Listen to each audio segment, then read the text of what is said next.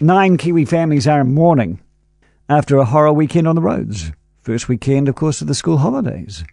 Hawke's Bay Police confirming one person has died after crashing their vehicle on Springfield Road in Taradale just before midnight last night. 7 other fatal accidents across the country over the weekend. So many in one weekend.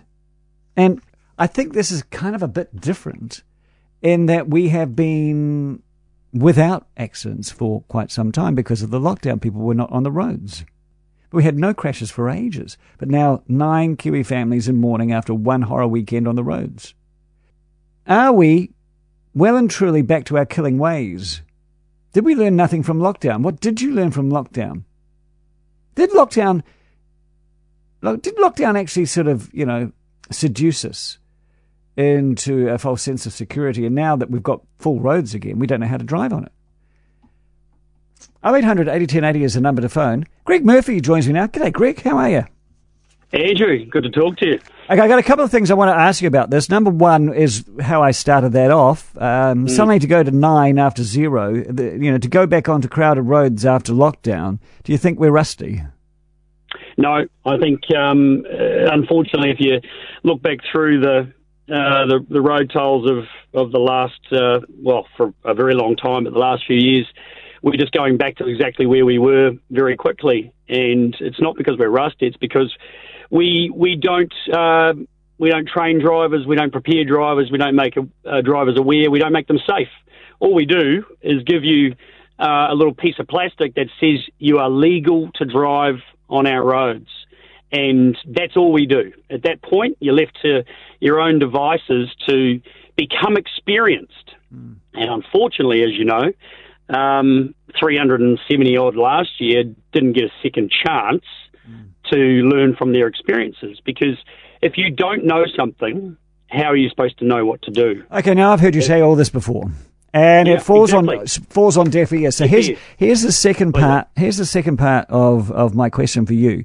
Auckland's Transport introduced the slower urban speed limits. The 40s, the 30s, and even the 10s the other week. And so much reaction was so negative from the people. Nelson is also looking at reduced speed limit proposals for the city centre and some residential streets as well, mostly down to 30k and potentially 20k. You mentioned it, the talkback lines go crazy. It's nanny state gone mad. Do you think that we actually think we're such good drivers that we don't need rules and we don't need extra training?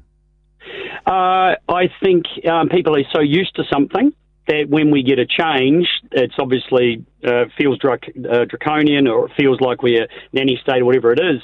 And unfortunately, the reasons that it's being done, in my opinion, is that because we have got such a poor system and we train people so badly, the only solution that rule makers see is that we just slow people down. And we hear constantly this message about speed, right?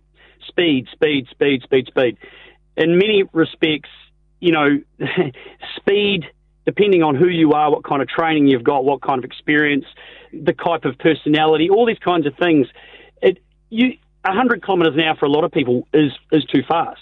For a lot of people, it's 80 k's an hour. If you drive around New Zealand roads these days, it's not speed is the problem. It's people driving excessively slowly and not knowing how to adjust to the roading conditions that they're driving. And that is the cause of a lot of accidents or crashes and death and destruction on our roads, is because people do not know. So the powers that be go, well, we'll just blanket cover it and take it down to a dull, low level, and let's bring the lowest common denominator, down as far as we can. And they think that that's going to fix the problem. It's not going to fix the problem. It's just like all these wire barriers all over the place. It's millions and tens and tens and tens of millions of dollars being spent on wire barriers to leave the ambulance parked completely right at the bottom of the cliff.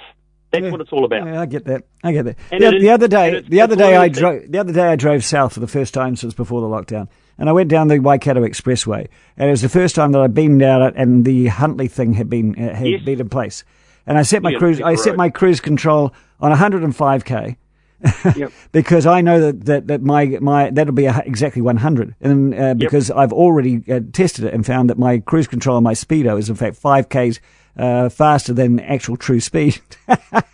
So I just trucked down there and went, well, this is boring. So I whacked it up to 110 because I knew that that's 105 and within the distance. Now, my point I'm saying is that road was awesome.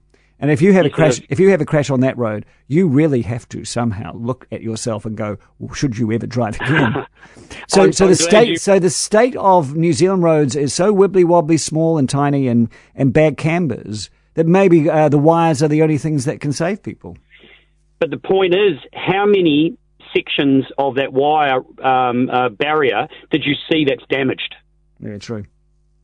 There is damage to wire barriers absolutely everywhere you go. So that tells you on these beautiful, perfectly engineered, great roads with proper material. So we've got hot mix down on the road. They're stunning.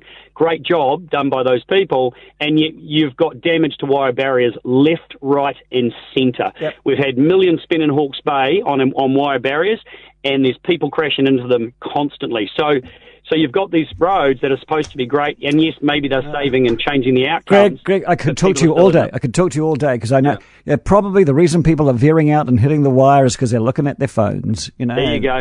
And you just go, Dick, just hold on a second. But there we go. Greg, beautiful talking to you, and all the very best. Thanks, Andrew.